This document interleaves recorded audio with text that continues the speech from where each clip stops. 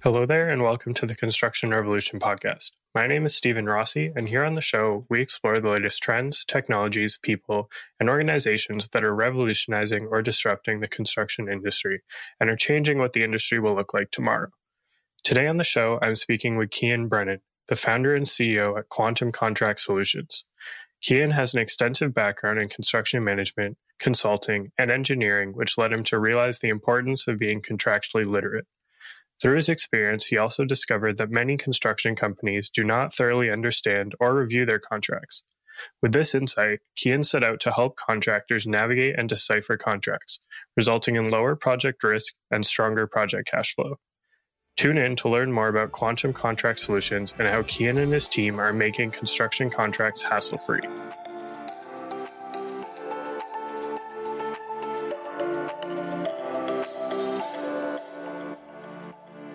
Hi, Cian. Welcome to the Construction Revolution podcast. It's nice to have you on.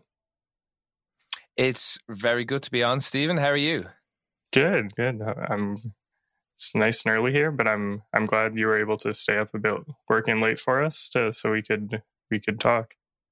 That's fine. This is part and parcel of having a company that deals in all different parts of the world. I had a meeting a couple of weeks ago at 2 a.m, so that was fun. And then I was in Ireland for a wedding in the last couple of weeks as well, so that was actually quite nice. I was able to get a few more normal timed meetings as well. So that's just the world we live in now, Stephen. Yeah, it's that's the joys of working with people around the world, whether customers or your own team. Exactly. So yeah, I'm excited to have you on today to learn more about you and about Quantum Contract Solutions as well. So to get us started, could you just tell us a bit more about how you founded Quantum Contract Solutions and what inspired the idea for the company? My background is I did the usual, went to university, did a master's in construction. That was advice given to me by my parents, and my granddad was a construction contractor. He said, do not go into construction contracting, because subcontracting world, it's not where you want to be. You're better off going a different way. So I did that, and I graduated and started working in some of the biggest companies in the world in the construction. So Chevron, Impex is the Japanese version of Chevron. Woodside is the Australian version. So big oil and gas projects. And then later on, I started working for consultancy to give specific advice around contracts, how to manage contracts, and really from the client side, how to save as much money via contracts as possible. Okay, so and if you want to use it in layman's terms, it's how to extract the most amount of money out of the contractors, or how to pay them the least amount of money is really what we're talking about. And so this involved bringing in closeout teams onto projects who, all of a sudden their job is to save money. The project's not going to plan. These guys come in and they make sure that they save money, generally not by paying claims, by rejecting claims, by saying some claims are not valid, they haven't been contractually done the right way. That's typically how, those type of strategies worked. After that, I went to work for Shell in the Middle East.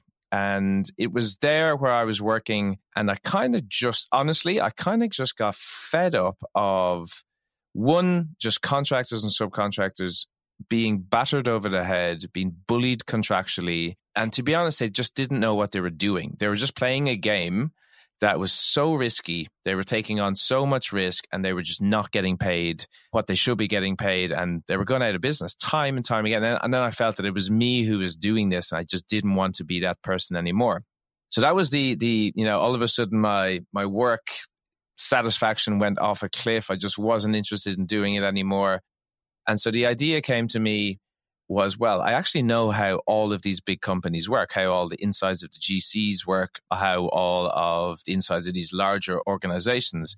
And what the contractors, subcontractors, whatever you want to call them on a project, didn't understand was in most of these companies, there's stage gates, stuff that needs to happen to get something approved. And if you submit a crappy document or you sign a contract on the front end that's terrible, you don't go through the stage gate and you just get stopped and rejected. And that's, they don't understand that there's a person there that needs to take your document, turn around internally and present it to a committee or to a boss of some kind.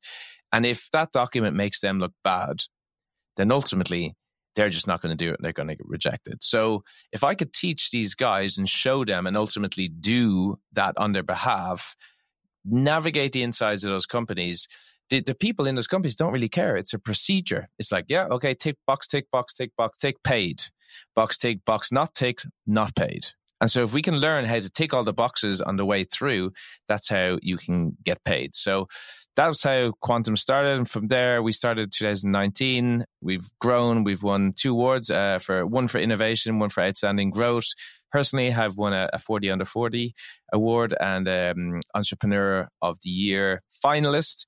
And that's all just on the back of finding a problem really that needed to be solved and solving in an innovative way where we do everything remotely. And so just like you'd be on a construction site, if you needed a lawyer, say you work for a big construction company like Turner, the biggest out there, right? Essentially. And so you needed legal help. You go back to your desk and nowadays you'd book in a Zoom call with them. You wouldn't go to the head office to talk to the lawyer. You just book in a Zoom call and they'll give you advice. That's essentially what we do, in that we can give you contractual advice to anyone on site. We'll do all of the paperwork for you and then it's done, essentially for a retainer. So it allows the subcontractors, contractors to get access to top tier advice and top tier systems that they normally wouldn't have. Does that make sense? Yeah, absolutely. Yeah, it's really interesting. It's quite a shift from, I can imagine, going from one side of the business to the other, but it's an interesting story as to why you did that. It is. It's more rewarding. I'll put it that way. A lot more rewarding. Yeah, I bet. So you sort of touched on, you have a lot of experience in the construction industry, and I think you mentioned that your family was in the business even before you were. I'm wondering what made you want to get into the industry in the first place, and despite the sort of challenges you had, why have you stayed in it? So years ago, different time, right? And I'm not super old, right? I'm turning 40 soon, right? But in the grand scheme of things, it's a little bit older in comparison to some of the new kids on the block. But when I was 13, my father knew a builder, and he was like, I need to get this guy to earn a bit of money to do something during the summer holidays. And so he put me and my cousin on a building site as a laborer. And so we got on that, and within a couple of weeks, we were both driving dumper trucks around the place. We were literally fully integrated in there, and we made decent money. We made more money than we'd ever make in a shop or anything. And so I think it was just an instant reward where it was like, if I work hard, I get paid. And that kind of connection just stood with me over time. And it was like, I loved, we, even now, there's building of a cinema was what I was part of back then. They were building a cinema. And even then we drive by that old cinema now, and I go, I built that. I remember sitting on that thing having lunch. And so I'm the type of person that likes a change. And so in construction, you get lots of projects. And so you start one, you finish one, you get to do a full cycle, and that's nice. Then you do another one and you finish one and you get a full project, and you get to see the fruits of your labor most of the time. And so that cycle is something I've really, really enjoyed in my career. And then, to be honest, as the career progressed, it was the adventure. It was the adventure of going to Australia. It was the adventure of going to Qatar, Iraq, Saudi Arabia, all of that sort of stuff. That adventure in construction. I mean, that's what construction can give you, essentially.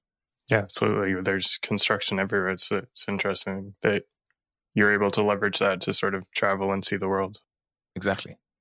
Coming back to sort of the company and what you guys do, what are some common issues that you see in the industry with contracts, and what are a lot of companies doing wrong, and how do you guys help them to avoid that?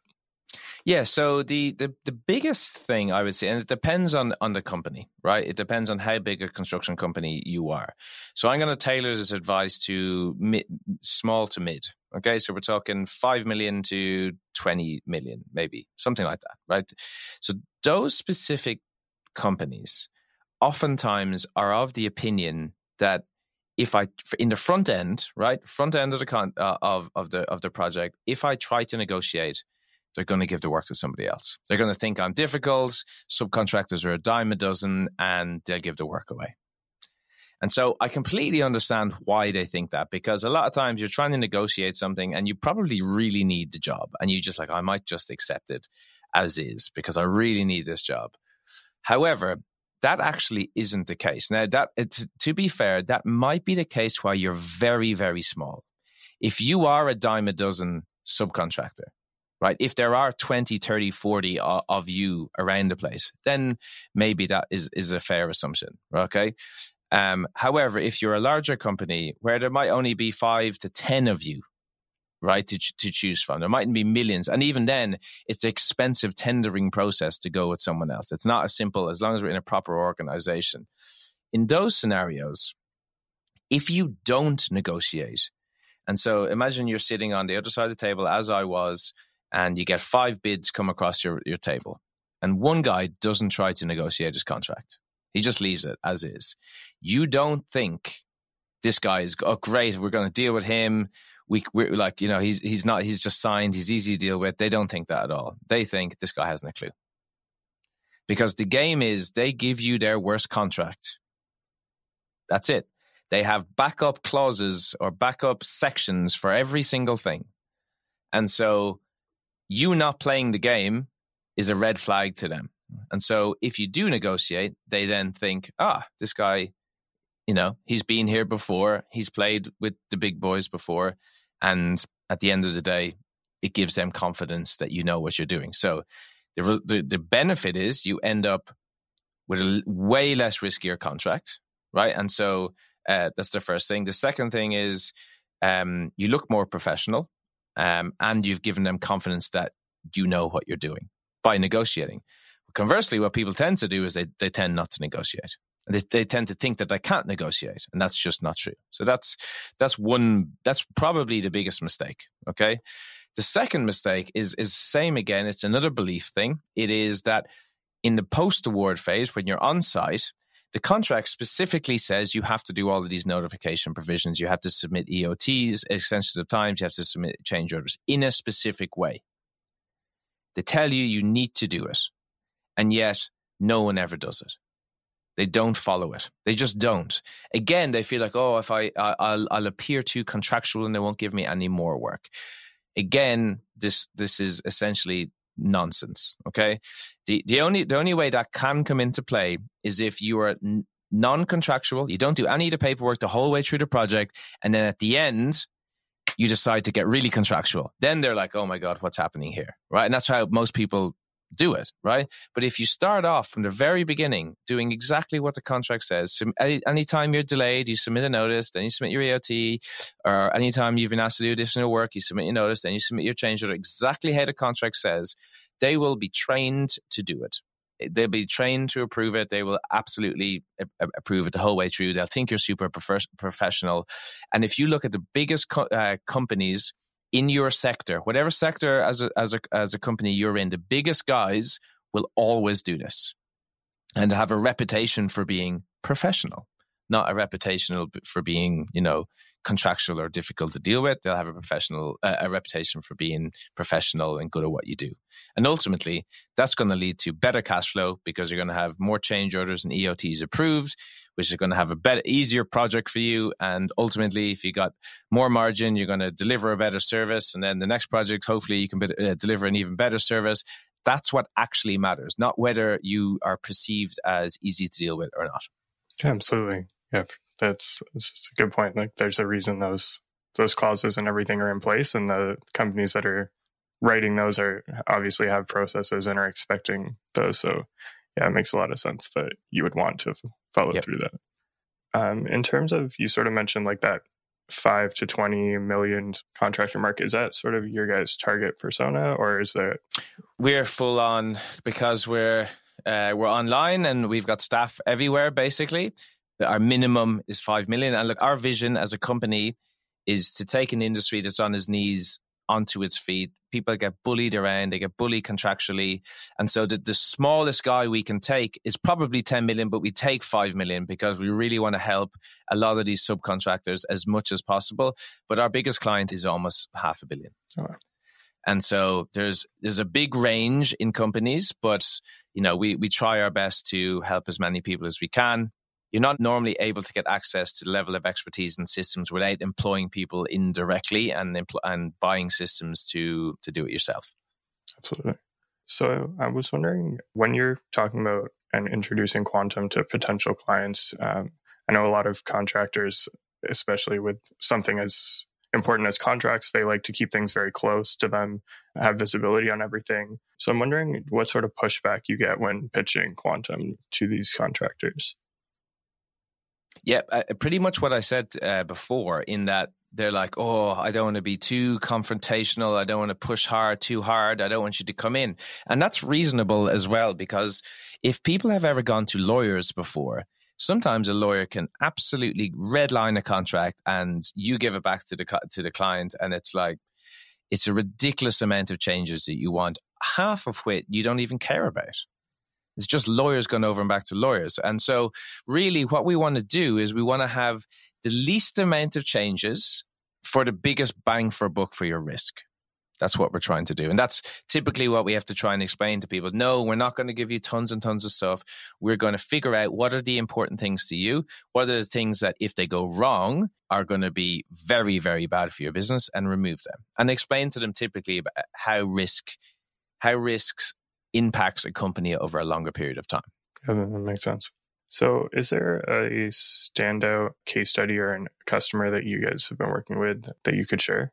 I can give you the average. So the average customer of clients that does what we ask them to do. Okay. So, we've all got clients that just don't do what you want to do, right? I'm sure you're smiling as well, right? But if we have a client and they do exactly what we want them to do, the average client, firstly, we have an 82% success rate with what we try and negotiate into the contract. So of the things that we put forward, 82% of them get across the line. So if you think about the impact to your risk, how much that reduces it, it is dramatic. So that's the first thing. The average person saves 100 grand in a year by using our services in comparison to having to hire someone internally as a comparison. And then with regards to getting change orders and EOTs across the line, we are 50% more effective than what they were doing before. So what that ultimately leads to is better cash flow. You're getting stuff approved, you're getting better cash flow, you're going to have better margin, your risk is going to be lower. And so add that up over the long term, you're staying in business longer. And particularly in the environment we're in now, in the construction industry, where the risk is so high of people going out of business and people not getting paid, you need to be on top of your contracts. Yeah, for sure. Yeah, that makes a lot of sense. So moving on to sort of the future of Quantum, I'm wondering, with the recent developments in sort of AI and machine learning, I'm going to say right now you guys it's mostly sort of a big team of people with law backgrounds and stuff. I'm wondering if you see a future where you incorporate AI and machine learning into your solution. Yeah, so when AI came out, we put an incentive in the company of anyone who brought in an AI tool that we use to save time got a bonus of a particular sum of money. What we've done at the moment is we know where it's going to go.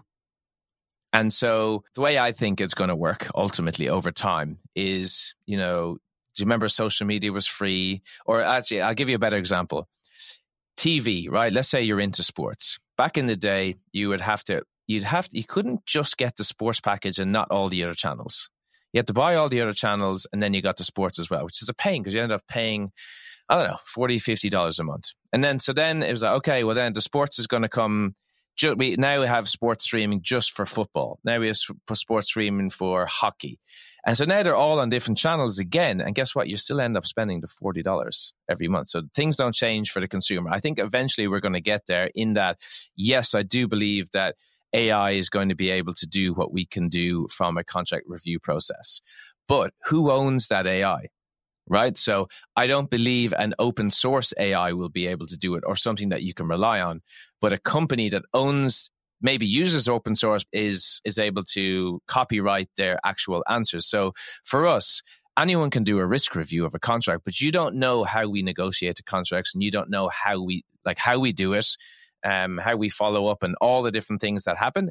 And that is kind of our intellectual property. And I think that's the thing that's going to matter at the end of the day. And so we're trying our best to use AI to make reviewing contracts quicker so we can get to the fun part, which is the negotiating the contracts quicker. And so if we can do that for our clients, it's a bonus. Yeah. But yes, AI is coming for us for all our jobs, and I'm excited about it. Yeah, no, I think that's a really interesting approach. I've never heard of it's a good way to incentivize sort of optimization in people's jobs. I'm wondering if there's any sort of standout applications you've seen of staff using AI because of that incentive. Yep, I won't talk about the ones for contract reviews and reviewing contracts because we're still in beta with a lot of them and training up models. And frankly, I don't know if they're going to be good or not. We're just trying our best at the moment. So we're in that due diligence process, let's say. So that's the first bit. But for our marketing team use an AI called CapCut, which chops up videos very, very quickly into shorts, essentially. And so if you look at our YouTube channel, Construction Studio, there's a lot of shorts that have been done. Apparently, they've told me that it saved them 4 hours a day. So 4 hours a day is huge. It's another employee, basically, or half an employee, essentially. To be honest, the stuff that's out there at the moment is very good for marketing. So we use ChatGPT for headlines, we use descriptions, anything that's reasonably simple to do. We'll use ChatGPT to do it and refine it as well. Grammarly is another one to make sure that all our spelling is correct in all our documents. So lots of little things like that. They all make a difference. Yeah, for sure. Yeah, as someone in marketing, I can definitely relate to that. There's definitely a lot of new and cool softwares, and yeah, CapCut being a great example of that. So looking sort of more broadly at the construction industry, but also with contracts, I'm wondering where you see the industry going sort of in the next 10-ish years. I think the biggest leap, right? If I go all the way and we talk about AI, and right now AI is basically white collar jobs, right? Everyone thought what was going to happen is the blue collar jobs are going to be the first people to be replaced by automation. But the thing about automation is it's very expensive because you have to build all this machinery to do the thing. And so the AI replacing white collar jobs, and I say replacing, I'm going to say adding. When I say replacing, let's just think adding to, right? It's going to improve the speed in which we can develop plans, drawings, and the accuracy of everything. So ultimately, we could come up with a concept at the start, and we can go here, AI, give us 5 different drawings with these parameters for a skyscraper. And it turns out, 5 different options. You pick an option, you edit the option, you get it to edit. Then you go to the next AI, the engineering AI. Make this work, essentially. Give me all of the plans, right to the specs of this working. Done instantly. So now you've got that. So that's the next 5 or 10 years of AI, in my opinion, in the construction industry. But where I think it's going to get super, super powerful is when AI and automation not become one, but when they merge, when AI becomes smart enough to develop automation that it can use to develop the skyscraper or to develop equipment.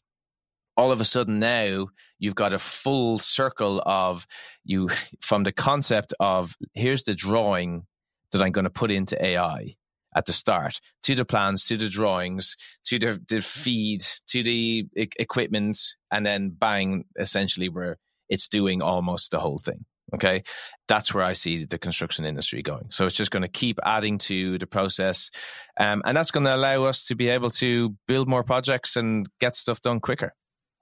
Yeah, Yeah, that's definitely, that's great. I mean, I think we all, generally, I think we're all looking for construction projects to move quicker, whether we're heavily invested in them or just driving by them every day and inconvenienced by the construction. I think that would benefit everybody. Yeah, for sure. And construction as well. People are like, oh, we can't keep building stuff. But construction, like, I mean, New York, they don't build anything new hardly ever. Everything is a reno because everything's already there. So that's when people construction, it's a lot of regeneration, facelifting a lot of stuff as well as building new stuff. Yeah, for sure. So I think to wrap up, if people are interested in learning more about Quantum and getting started with you guys, where should they go? Basically, everything we do, we put out for free. So, as I said, our vision, our mission is to help construction subcontractors, particularly, understand contracts, stop being bullied around. So, we got a podcast called Construction Secrets. There's a YouTube channel called Construction Secrets, which is essentially got more visuals, more, you know, if you're not an audio person, you're a video person. All that stuff is on there. There's loads and loads of stuff. There's actually a playlist on the YouTube channel which walks you through every item in the contract and what you need to do, essentially. So if you're someone who wants to do it by themselves, go in, do all of it. You'll understand everything. You'll be far more contractually savvy. The podcast itself is basically lessons learned. So we come across an issue, we talk about the issue. So by listening to it, hopefully you're not going to come across those issues anymore, which is good. And then if you want to understand or you want to work with Quantum, you go to quantumcontractsolutions.com. Check us out there. Yeah, thanks so much for joining us. It's great to learn more about you guys, and it's great that you're so passionate about this and about helping contractors to succeed. Thanks, Stephen. Great to be on.